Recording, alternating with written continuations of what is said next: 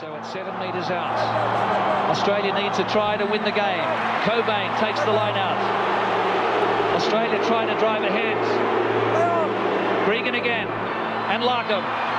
Kefu. Try Kefu! Did he get it? That's the match winner! That is the match winner! Kefu will never score a more important try. And look at the Wallaby players. That is the dream result they wanted. It's a heartbreak for the All Blacks. And we're back for another episode of the Running Rugby podcast. That's right. We've had a little bit of time off and a lot of stuff has been going on. We've had the Super Rugby Trans-Tasman final. We've had our first glimpse of the British and Irish Lions. Super W has kicked off and we've got our first sort of glimpse as well into what South African rugby has been doing all this time away. They finally had to put themselves up against some of the European teams with the Rainbow Cup finalising as well.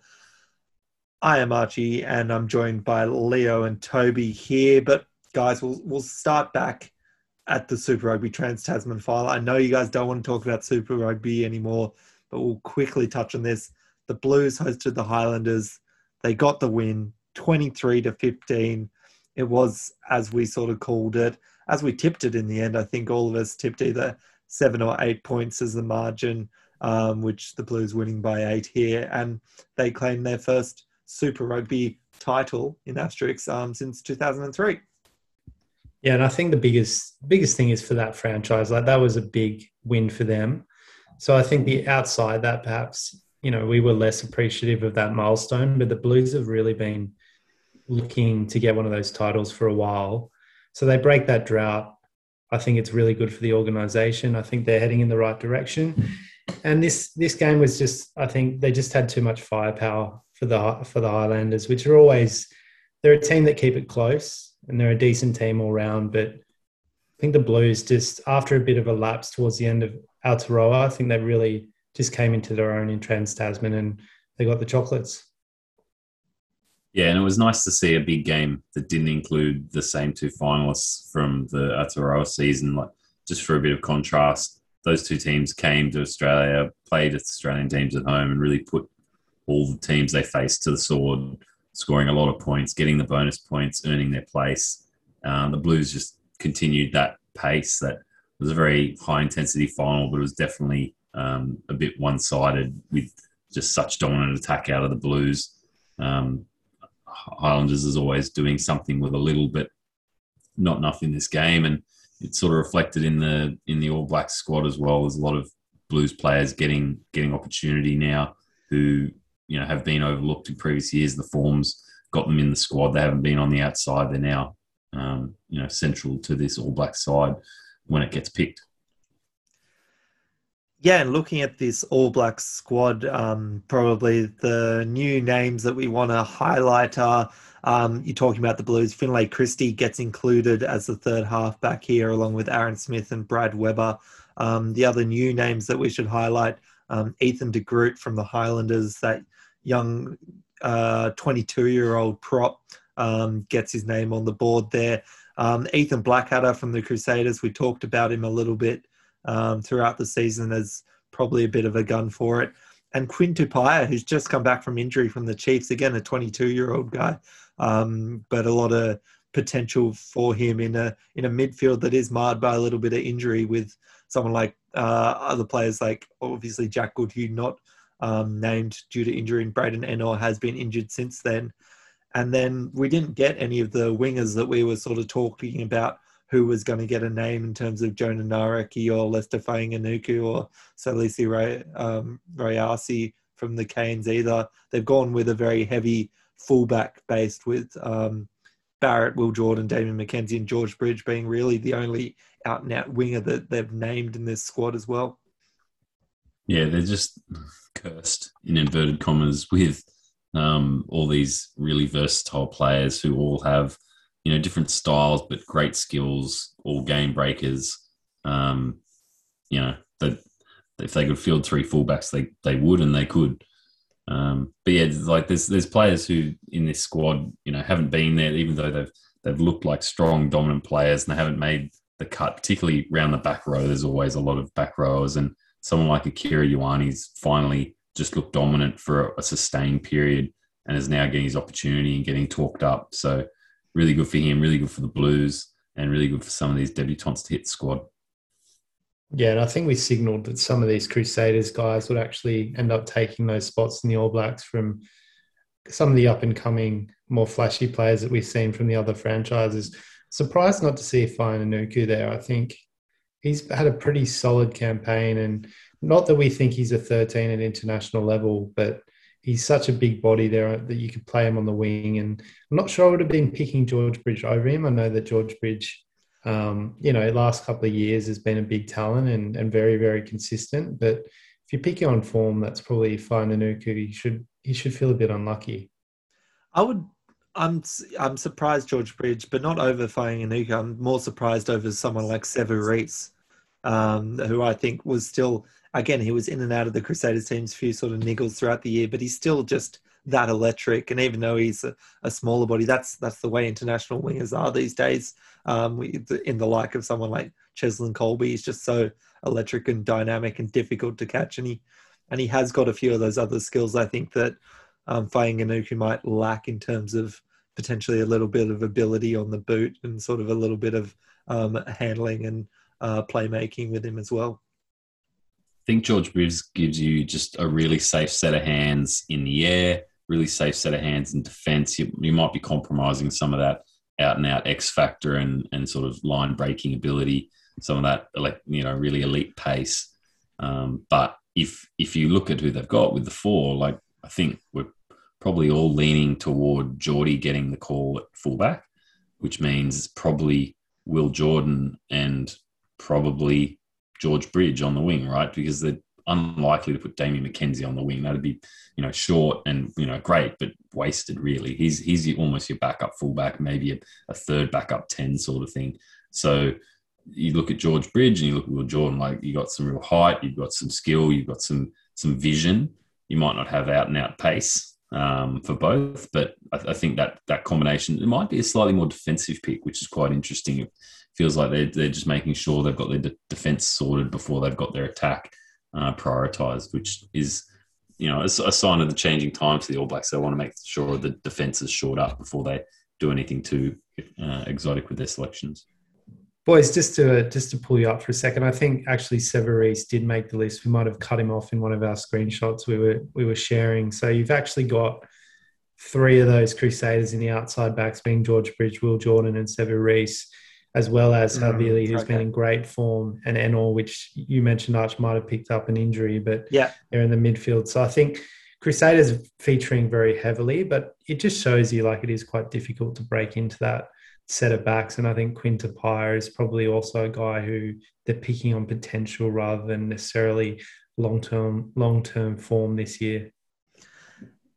It is, I obviously missed that, but that's good. I'm glad Reece is in there.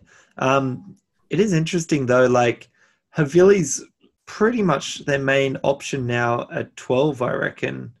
Maybe Anton Linnett-Brown is a bit of a 12, but ALB's injured. You're playing at third. Is he? ALB's injured. Is he injured as well? So breaking news: ALB, as of yesterday, as of Monday the 28th, it was they put him down. So really, you're locked put him down playing Havili and Ioane as your centre pairing, unless you're throwing Tupaia straight into the mix. So is Ennor definitely out? Because I think Havili, his combination with Mo'unga, and he's more deserving to actually be there on form as well. Rico, I'm still.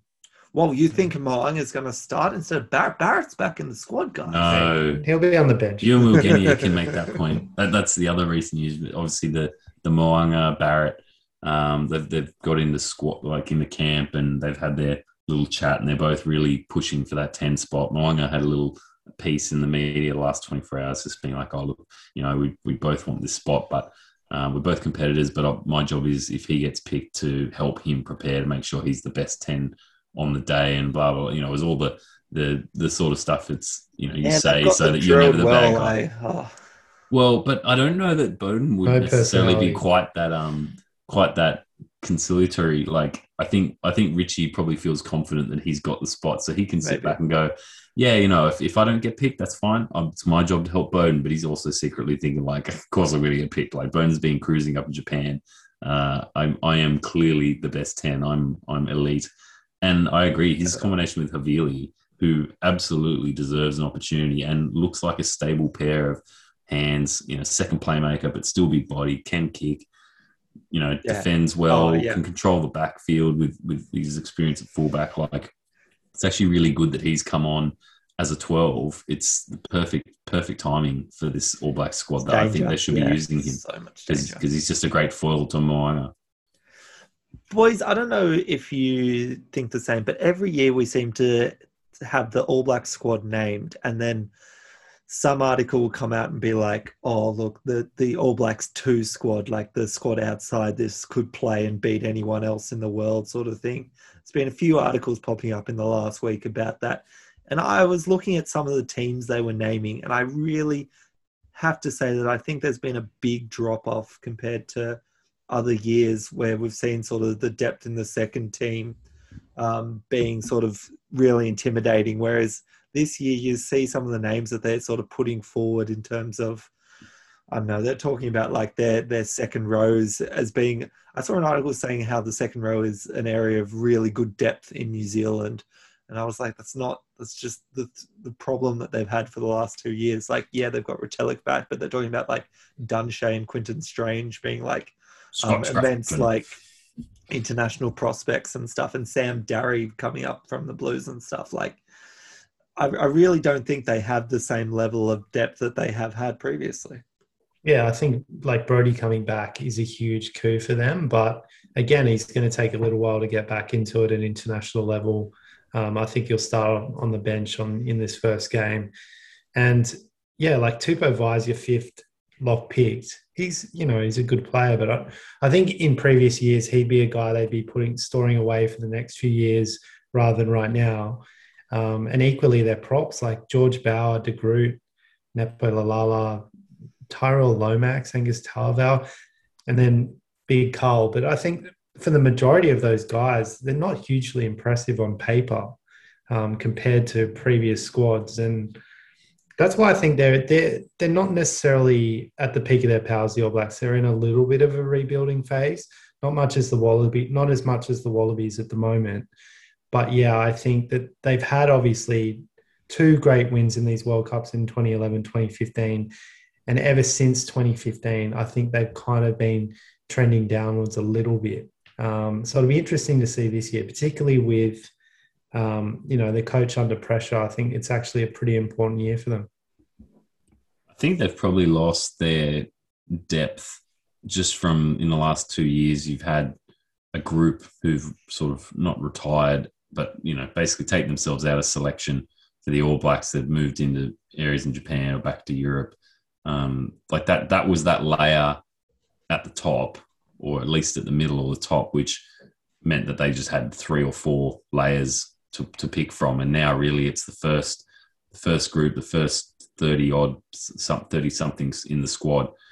And like I said, it's the group outside that's a bit piecemeal. And a lot of those guys on name, and you look at their form and how they played in Aotearoa and Trans-Tasman, you go, oh yeah, no, they were solid. And it's like they were part players. Like, they weren't the elite guys in the team. They did their job, but they were, the team's success probably was more driven by the elite players around them. You put all those guys together and there's not really as many elite names in that group, and you can't all just be sort of bit players. So I don't think they've got the depth of leadership. I don't think they've got the depth of sort of drive and direction in that second tier. So yeah, I'd agree with you that they're not as strong as previous years. I think those guys like you take Kieran Reid, like someone who was just automatically selected, and the back row just went on forever in the selections. Like you lose a few guys out of that top tier, and then they haven't replenished that yet. But that's part of the process. That's not unusual at all. Talking about squads, and we will briefly mention that the Wallabies have made a few call-ups in their squads. So probably the most notable being Ire Simoni. We talked about him on the previous pod about deserving a call-up. I think it's in response to Isaiah Parisi's definitely not going to be fit for these first tests at all, but he gets a call-up into the squad and well-deserved to him. And there's also been, I think, I don't know if you guys have seen this today, Scott Seo's out for the series. And so Cameron Orr comes in, which I think was quite surprising given the form of Tom Robertson late in Super Rugby. And also like Harry Johnson-Holmes, I just think is a far better player than Cameron Orr. And he's been there before in the system. So I think that's surprising. He can play both sides of the scrum too. I've never really been that impressed with Cameron Orr. I don't really understand the hype around him. I think that he's a good size prop. He's decent at the set piece, but doesn't offer much more than that. And a lot of these Rebels props, I think, are kind of talked up a little bit. I'd rather have Cobra Seeloff if he was eligible. Yeah, I think there's better options than Orr, but that does feel like a name that's been bandied around as maybe being pulled in for development. Sad for Tom Robertson, deserving of another opportunity, but has probably been to a degree cast aside on age. The other name we've seen, if you watch the Wallabies social media, you see a few clips of them on the training paddock, and you see guys like Trevor Hosea who weren't in the squad, but they're there and about. So they must have. Which is the funny one. The loose head from the Reds has been training with them, and yet he doesn't get names. That's right. Strange. So they must have, like, you imagine the amount of opposed work that they're trying to do and trying to get guys involved in that who are in the actual squad, get them involved on one side. You need to put a few people on the opposition, and it does seem like being based up in Queensland, they've pulled a few surplus Reds in. They've got guys like Trevor Hosea in and around the squad as well. They name their squad, but it feels like there's 4 or 5 or 6 other guys in there in the background, just quietly getting. Maybe they're the development players and they just haven't hit the main news story. But there's a few more names. If you watch carefully, you'll spot them. And Nick White ruled out for the entire series with a knee injury as well. And Jock and Tamu are also carrying injuries. Last we heard too. So there's definitely some uncertainty in our team, not to mention the French squad who coming over from France, and they've already lost at least one man, Arch. Do you know the latest on Ntamak? I don't know if he's all right. Okay. I don't know. Yeah, because doesn't sound like anyone knows. Yeah, because he suffered what looked like a pretty horrific injury, had to be wheeled off on a cart. Obviously, he was able to give the thumbs up to the crowd as he went off, but in the full neck brace, and they were reasonably worried. We haven't seen any much more from him. But as you were saying earlier, Toby, like, potentially was never going to feature in this squad. But looking at the squad that the French are bringing, I think we overestimated how much sort of experience from those Six Nations campaigns they've had is coming with them. I mean, I'm not seeing obviously any Ntamak, any Dupont, any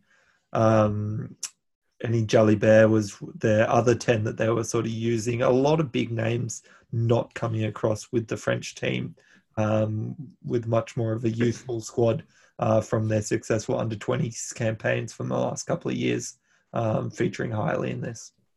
And our under-20s actually lost to them in one of the finals. It was the under-20s World Cup. Yeah. So there's a fair bit of rivalry there given the type of players we have in there from that 20 system. I mean, I think this almost makes the French a little bit more dangerous because they've got nothing to lose. The pressure isn't on them. They brought a squad that's probably undermanned, and the Wallabies have to win these games. They have to win the series, I think, to be taken seriously again on the international stage. We've been slipping down the rankings. The French really could, if they get this first game, coming straight out of quarantine, a day later having to play up in Queensland now. It's obviously they flew into Sydney and then Sydney went into lockdown virtually at the same time. And so they've had to train, I think, outside the hotel. They get shipped off and then they come back to the hotel. They can't eat together. They can't hang out. So they're isolated during the day or at night or whatever when they're not training. So there's a fair bit to overcome for them, particularly with an inexperienced squad. So I think if they come up, get out of quarantine, fly up to Brisbane and, take one off the Wallabies early, I think that could be pretty damaging for the Wallabies, who are kind of re-emerging, trying to kind of emerge themselves into the top flight of these international teams with a new jersey, Rennie in his second year and trying to build towards the 2023 World Cup. And also trying to build a bit of momentum. It's in the long game of trying to have the 2027 World Cup on home soil, trying to win that award. So, yeah, there's heaps to play for. I hadn't looked at the rankings in a while. Did we realise that the French are ranked 5th and the Australians are ranked 7th in the world currently? I thought we were 6th, but yeah. Yeah, so Wales have gotten up just marginally over us, probably for their recent success. So, yeah, it's only the Scots that are below us, and the Italians if you count them for the Six Nations. There's quite a few big dogs above us to take down, and it starts with the French. On our home soil, I would like to think that we'll take this comfortably. We've had good preparation. We've got a few names out, but surely the favouritism is with us. If they're not sending their best, if they're coming out of quarantine, piecemeal to train and to play, we're basically at the moment, assuming that Brisbane lockdown doesn't change the first game, which has already been relocated from Sydney, we will be pretty much, just going down the road to play this game. It should be pretty well prepped and ready to go. And it's the benefit of Suncorp as well, isn't it? Which the Wallabies have an amazingly good record at. We rarely lose up there, and that's where we've had some of our most impressive victories. Going back to biggest one that comes to mind is our first time in that Indigenous Wallabies jersey taking on the All Blacks and taking them down after a big sort of string of losses, a bit of a drought against them. That was an amazing game to see up there.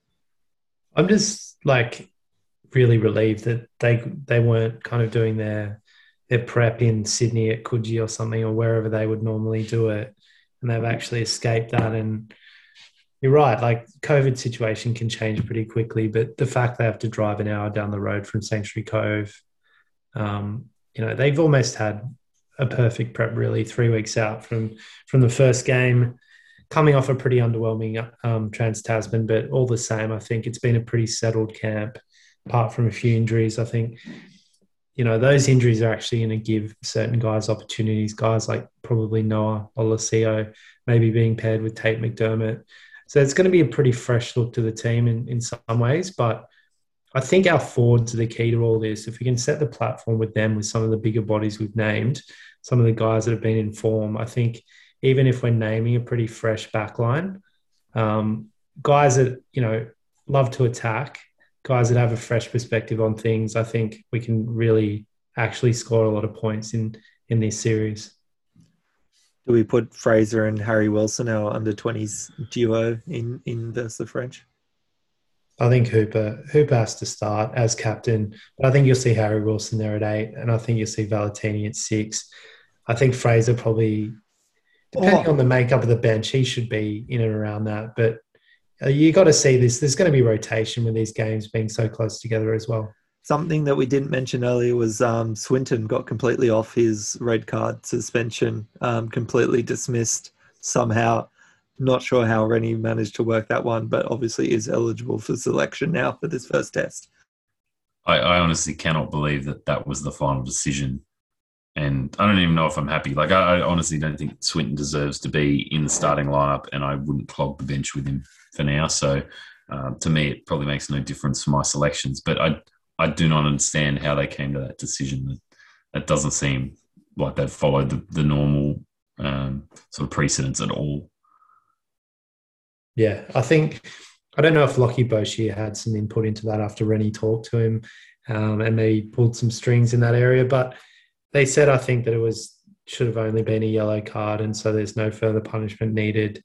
And I agree with you, Lee. I think Swinton, he's a good squad player to have there to keep it competitive in training, but I'd much rather have a nice Irani off the bench in the back row or a Fraser McWright a couple of guys like that, if you're going to play a bigger forwards bench, from my perspective, Valetini, Hooper and Wilson are locked in as our back row combo for the first test. Yeah, it's hard to get away from that group of three. That's the clear form back row, all playing in their correct position. Hooper has to be there. If Hooper wasn't the captain, I would say that Fraser McReight should be getting an opportunity, but no doubt he will get an opportunity at some point, even if it's off the bench. They will probably want to rest Hooper, maybe depending on how the games go. If we're up in the first and then we get into the second and we're looking good, then maybe that's the opportunity he gets coming on late there. But it is interesting. Like you think that the sensible, or the logical way to get your best team out on the park more than once would be to play them first and third. And if you're going to have to substitute people in, then it's that middle game, which is what, Melbourne? Melbourne on the Tuesday. Yeah. So it's a 6-day turnaround. The only problem is if they lose the first game. That's right. That throws a spanner in the works. That's but you're right. If they put the best team out and win, then you're right.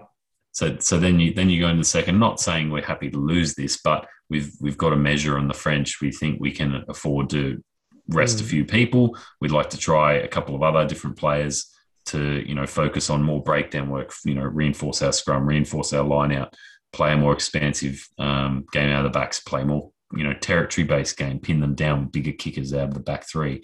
Like there'll be different selections decided on the second game, depending on the outcome and depending on what they see. And you hope that they pick the best team they can for this first game. You hope that they play the style of rugby that Rennie's trying to get them playing, which utilises all the natural skills of the guys and all the combination work they've been doing in camp.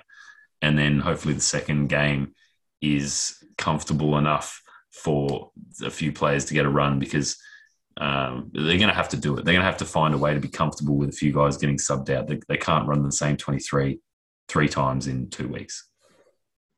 Yeah, and I think you're right. You got to put the best team out straight away. Otherwise, you're not going out there with a positive attitude to take this series, because your aim should be to win this series in a sweep. You should be aiming to come out with 3 victories, really. Even if you're going to be playing a slightly different team on the second time round, your team that has a few, like half the team changed, should be just as strong. Like that's what you should be building at camp anyway. That should be the aim for any national team, whether you're versing the French at full or half strength, or you're versing Samoa or Tonga, like the All Blacks coming up this weekend are coming up against Tonga, and I guarantee you that they're going to put out a very strong team and be looking to make a statement. So the New Zealand Maori team had a game on the weekend versus Samoa. They won that 35-10. So a couple of Australian Super Rugby players we saw in that: Henry Taifu from the Force, Henry Stowers from the Brumbies, and Albert Ane from the Rebels featured in the starting lineup of the Samoan team. They're playing again this weekend in Auckland at Mount Smart in the prelude to the All Blacks versus Tonga game as well. Anything you're expecting particularly from this All Blacks Tonga game or either of these games, guys? I think it'll be probably similar to what the New Zealand Maori versus the Mano Samoa game ended up being, which is just teams that are at a completely different level, really. I think I saw something today that said for Tonga, there's a number of players who'd be playing in that match who basically been pulled out of their 9 to 5 lunchrooms and they're going to be on the field for the country. Like this is why there needs to be more money and more support put into the Pacific Island nation teams, because they're clearly an engine room of producing talented young athletes, and New Zealand gets a lot out of that. Australia gets a lot out of that. To think that their international team, best they can field, doesn't include guys that are all playing regularly, professionally, is a bit disappointing. I think the results against the All Blacks will bear that out, that it'll be fairly one-sided. I don't know if they'll be, taking it slightly easy and not looking to run up the scoreboard, because it's obviously a bad look, and it raises the conversation points about the lack of support and the advantages the All Blacks and New Zealand get from taking players from those pools. I think they'll be pretty dominant games, but we'll see the All Blacks trying a few things, trying a few combinations, trying a few plays, experimenting a bit and looking just freshen up and hone their skills and make them nice and silky for when they face the Aussies. Yeah, I think very comfortable for the All Blacks. I think they'll just be looking to avoid any more injuries to that squad, because in some of these kind of Islander games, it can be pretty physical and aggressive. So, yeah, I think it's just intriguing to see what All Blacks 15 or 23 is put out in this one, because, do you go full strength? Maybe you don't bother. Maybe you introduce a few guys that you want to see what they're about in this one. I'm not sure which way they'll go, but anytime the All Blacks play, it's an event, so I'll be watching. We mentioned at the top of the show that the Lions are starting off their campaign. They had their first game up in Scotland versus the Japanese on the weekend. They came out victors 28-10. The big sort of news probably out of this was one that there was no Englishman in the starting 15 for the team, with just a couple on the bench. But probably the bigger storyline here is Alan Wynne-Jones, captain of the tour, dislocated shoulder, out for the tour. They need a new captain, and I think they've turned to a little Irishman, haven't they? Yeah, Conor Murray is going to be the captain, which wasn't a lot of people's picks. I guess Ken Owens was there, Farrell was there, maybe some of the other forwards, but they've gone with the scrum half. He started all three of the Lions matches last series, I think. So I guess for them, it's an area they don't have a lot of depth. They know he's going to be playing. Keep him close to the referee, and it doesn't have a lot of leadership experience from what I've seen, what I've looked at. Club stuff, really. He's not captain, but nothing. That's it. So interesting. It's I guess it lets I'm sure it'll be leadership by committee to a degree with the senior guys in the teams picked to play the South Africans, but I guess that the judgment of Conor Murray to distill all the opinions of all these senior guys is well trusted, and Gatland's put him in the box seat to be first pick each game. Yeah, I mean, he's a pretty experienced operator, and the clear starter in that Lions scrum half contingent. So I think that's a good decision. The issue is, I guess, if you wanted to pick someone like Owen Farrell, he's not guaranteed to start, given Bigger's in pretty good form. But I just thought in this game, the Lions were pretty average. Like, if you listen to the commentary team, they were just talking them up the whole game, which I thought was quite unjustified a lot of the time. But I would have expected more from they're a punchy and lively Japanese outfit, but not anywhere near the quality that South Africa has. So I think they should be a little bit worried given that performance. I know it was just a warm-up for them, but yeah, I just didn't find them particularly impressive. I found their style of play quite interesting. We've obviously seen a lot of Southern Hemisphere rugby recently, and we know what the prevailing style is there. Definitely pushing the ball fast and flat, trying to get to the edges, trying to really stretch the defence. And the Lions' style was a lot of just kind of first to second receiver hit-ups, the odd inside ball, the odd sort of sharp angle, but still off those sort of near runners. Very rarely did they go edge to edge, which was much more the Japanese style, which I guess comes from their coaching influences recently, and the Southern Hemisphere style, which they've probably been a bit more exposed to. They had some success stretching the Lions, but the Lions one-on-one defensively were pretty good. I was actually a bit disappointed with Biggers. Like he was missed a few tackles. It's something he's usually a lot better at. But yeah, they covered the Japanese pretty well most of this game, only allowing the one try. They themselves, they got a little bit kind of opportune in a couple of circumstances. Like they had some good momentum for their first try, and they just rolled, and I forget the winger's name, the 14. Van der Merwe, yeah. No, not Van der Merwe, the other winger.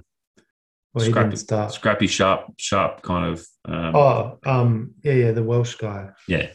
Josh Adams, yeah. He's got a shaved head now. Yeah.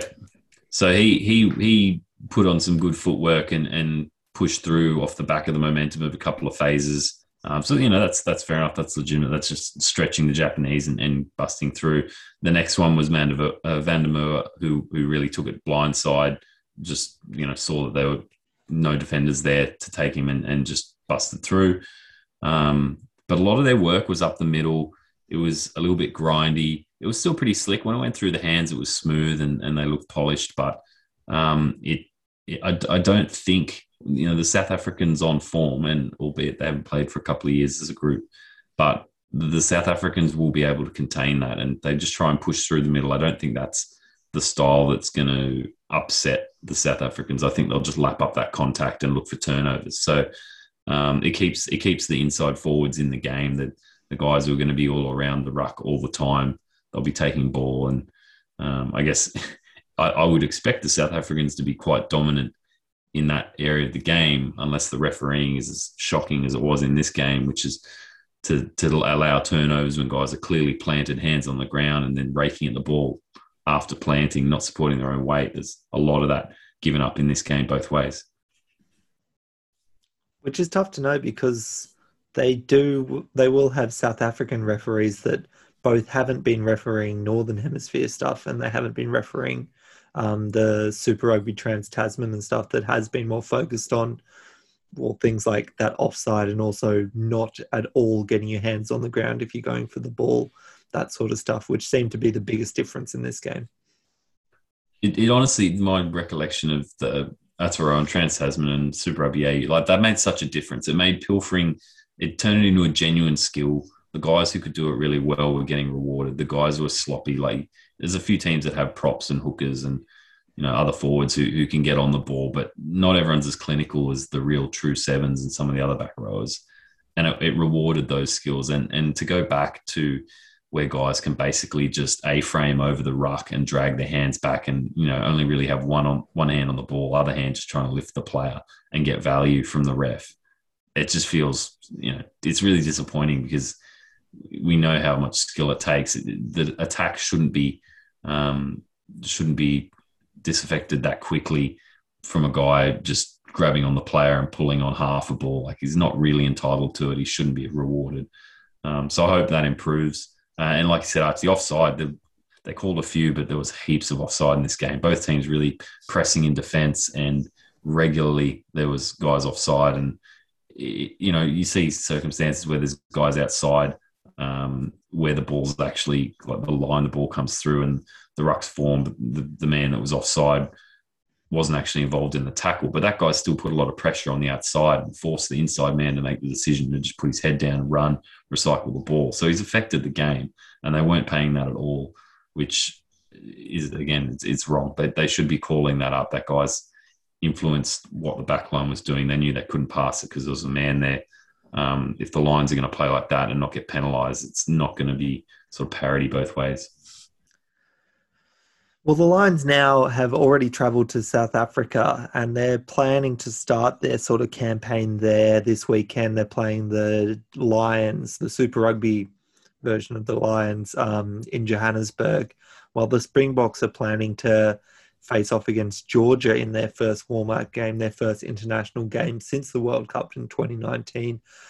But more controversy is sort of hit it with ongoing sort of breakouts of COVID cases in multiple South African cities, and in fact 3 Springboks being diagnosed with COVID, testing positive, in the likes of Vincent Koch, Zabu Nkosi, and Herschel Yanksies as well, in the squad, who have now been isolated, which, I mean, there's statements from the team saying now they've isolated, they're confident they're not going to have any more issues. Like, obviously that's very difficult to say when you've just been packing down scrums with these guys, or leaning over and doing multiple training and tackling sessions with these guys, living in very close proximity. But it's going to be interesting if this can just go ahead as planned, like whether they're shifting games. They're already talking about shifting lots of games to Cape Town because it's in an area where it has slightly less of numbers of COVID outbreaks happening at the moment. So I think it's going to be a very fluid situation. And you have to wonder whether the Lions have actually been vaccinated, double vaccinated. because the UK is doing well with their vaccinations, but they're hitting up to 23,000 new cases a day at the moment there. So it's a bit of a problem with the Delta variant even in the UK at the moment. I assume that the Lions players will probably be pretty well protected, but in South Africa, it's a bit more of an uncertain environment. And yeah, you see the problems we're already having in Australia. There could be massive disruption here, and there's 2 tests in Joburg. So it's a bit different maybe to Australia where things are contained in certain states. I'm not sure how coordinated the South Africans are across their different areas in the country, so provinces. And yeah, I mean, it'd be a shame if it didn't go ahead, but you could understand if it came to a point where they had to cancel the series. It's looking okay at the moment, but a few more cases in that South African team, and who knows, these guys could be struggling to actually front up come the first game. Which would be detrimental for the rugby union there, because they are relying on the revenue coming in from this series at the moment. They've obviously had over 12 months without any revenue coming in from these guys, and they do need it sort of coming in. But it's the same. Even look back at Australia, and you have the Super W, which kicked off last weekend with some rounds, and then all the teams sort of hanging around in Coffs Harbour for a bit of a round-robin tournament happening this last weekend and next weekend. But the Western Force have pulled out of that. They've decided they called off and cancelled their game against the Women's Waratahs team on Sunday, opting instead to fly back to Western Australia because they were concerned about safety with the increasing sort of burden of COVID positive tests that was happening in New South Wales.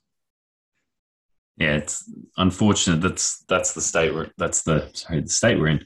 That is the situation we're in now. A lot of the state borders are closing. Everyone's pretty much shut their doors in New South Wales. So if there were, and there always are with that many people, considerations, family considerations, professional considerations, you can't necessarily hang around for another game and then cop couple of weeks in quarantine if that's what the border situation requires of you. So unfortunate. We're going to get very close to some sort of rugby island, surely, eventually, where we just send everyone off and for 3 weeks get prepped, and then it's just a huge tourney on the island, and or maybe the island can be out back New South Wales. Although even their sewage treatment plants are picking up fragments of COVID, so nowhere really is safe. That's like the UFC Fight Island in that's Abu Dhabi. all I could think of was Fight Island as well. They did the same thing last year. Would be perfect. I mean, at the moment, Rugby Island is just New Zealand, isn't it? It's been Rugby Island for a while, and now it's I suppose COVID anyway. So you're saying they'll have us? No, we don't actually accept anyone over here. So yeah, we're trying to spoil that for you. Yeah, absolutely. Going through some of the Super W results, I mean, the first weekend we had Queensland hosting the Waratahs, obviously the final from last year and the year before that, but the Waratahs ran in a huge amount of tries, 47-26, Maya Stewart scoring 4 tries against the Queensland team. That's the winger from the Waratahs women. So great to see that. And the Brumbies had a dominant win over the Rebels, 30-5. And then the Presidents 15 had a draw against the Western Force in their only game of this competition, 17-all. And that Presidents 15 then went on to beat the Brumbies 19-13 in a nail-biting finish just over this last weekend, which was great to see. This obviously new team of a lot of new combinations coming together for that, which is more or less a sort of invitational team of a lot of different sort of talent across the country as well. And then Queensland getting the win only closely over the Rebels, 17-12. So while the Force are leaving, it does look like the rest of these teams are very closely contended, maybe with the exception being the Waratahs women, potentially looking still like they're going to be the Force in this competition. But who's going to be up there with them at the end, it's pretty difficult to tell at this stage. Other competitions that were wrapping up over the weekend, and we saw the Harlequins. Harlequins win Gallagher Premiership. I just enjoyed. I used to hate Joe Marler so much, and I think it's just because of the way he looked, and that's probably not a great reason to dislike the guy. But he's actually He's hilarious. a bit of a character. Like, he's so funny to actually watch and like listen to some of his interviews afterwards. And just the whole team seems like they were on such a massive high, and they were really genuinely just happy and getting around a lot of their sort of young talent there as well. So congratulations to that Harlequins team as well. Otherwise, around the world, Major League Rugby only has 3 weeks left, and checking in with our resident Major League professional expert, Leo, where are you at in world rankings at the moment? Equal first, but unfortunately sitting second in the list. I must have one fewer win than Thomas, who's jumped me. But good to see Carl Yu. Damn Thomas. Good to see Carl Yu's climb back up to third. He's jumped 6 places. He's the other Aussie fighter in this competition. We've been vying for the top of the Aussie conference, but we're also trying to just work together and take down the international scene. So, couldn't quite get the Grand Slam point this week. Dropped 1 game. Need to get better on the margins. Giltinis really blew them out this week. I thought they'd have a tougher match. Go the Giltinis. That's all I can say. I haven't been paying a huge amount of attention, but since Leo gave me a few tips on how to pick my margins, I've been doing a lot better. So thank you, Leo. Must have passed on the mojo. Yeah, I think you've cursed yourself now. You might fall into second next week. I mean, it's amazing that this league is just sort of going on so long, and it's still very hotly contested, as we said, outside the Giltinis. The Eastern Conference continues to flip around and change every time I sort of look at it. From Nola Gold slowly getting back up there, trying to climb their way back into the top 2, New York and Atlanta up there, and then the LA Giltinis with the Gilgronis sitting on top on the western side as well. But again, it's entertaining rugby. If you're going to go log on and watch it, I just can't wait to see Stan get this on to their streaming service as well. And Arch, probably one of the biggest news points from a New South Wales perspective this week was that I think today was officially announced that Darren Coleman is coming back to coach of the Waratahs. He's the current coach of the Giltinis, having, I think, won the premiership in head coach, Shield. attack coach. No, he's the head coach of the Giltinis. Is he the head coach? Is he? Okay. He was the head coach of Warringah, I think, won the Shoot Shield there in 2017 and then won it with Gordon in 2020 last year. So he's had a history of turning teams around on short notice. Apparently wasn't, I think he actually interviewed when Daryl Gibson was heading off before, when Penny was joining, and missed out because he's not the best interviewer, but his career has spanned a couple of decades across multiple different countries. He's, a wealth of knowledge, and I think he's deserved his opportunity. So hopefully he can do a fair bit of good with this roster and turn around for next year. Yeah, great to see, and a bit of Australian talent. And I guess, it's good to see that he's been announced early. So obviously now he has a bit of a time to get his voice heard in terms of what he wants in terms. Yeah, so exactly, Arch. So get the final of the MLR is the 1st of August, and he's planning to be back in Sydney for the spring. So he'll at least have about, maybe about a 5-month kind of lead into Super Rugby, which should be, it's not a lot of time, but I think it'll help a lot to have that stability leading into the 2022 season, which is good. Yeah, 3-year deal. That's good to see a bit of faith. Well, Penny had more than a 1-year deal, but he also left early. But let's focus on the positives anyway. All right, boys, anything else to say before we leave it? For lots of stuff is going on in the world at the moment. I just, if it does stay in Brisbane and you're a Queensland listener, get out there, because you get the luxury of 2 games. You take the live sport while you can get it. Yeah, good point. And you're probably likely to see, like we talked about, a full-strength Australian team leading into this first game. So definitely a good reason to get out there. They'll be wearing the new, 1991 World Cup inspired Wallabies jersey, which we're yet to actually, I think, seen to be released for retail purposes, which is baffling to me, given the games next week. But anyway, there must be some sort of hold up with manufacturing or something, because we even tweeted Wallabies, Cadbury, ASICS, no response. So there must be something going on behind the scenes there that's meaning there's a hold up, because actually they should be promoting the hell out of this for the next few weeks. But yeah, we've really seen nothing.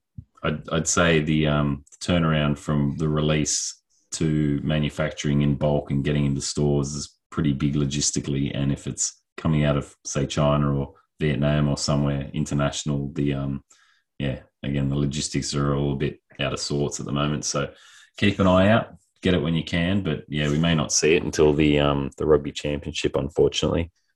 Yeah, it's a hot looking jersey. I think they've integrated the sponsor well, being Cadbury, and it's a pretty, it's a good name to have on the jersey. Not that, Qantas wasn't. I think we had a good association with them, but it was time to move on. And I think this new gold colour is really going to, I think, reinvigorate the team, at least for this first game, unless we get a loss.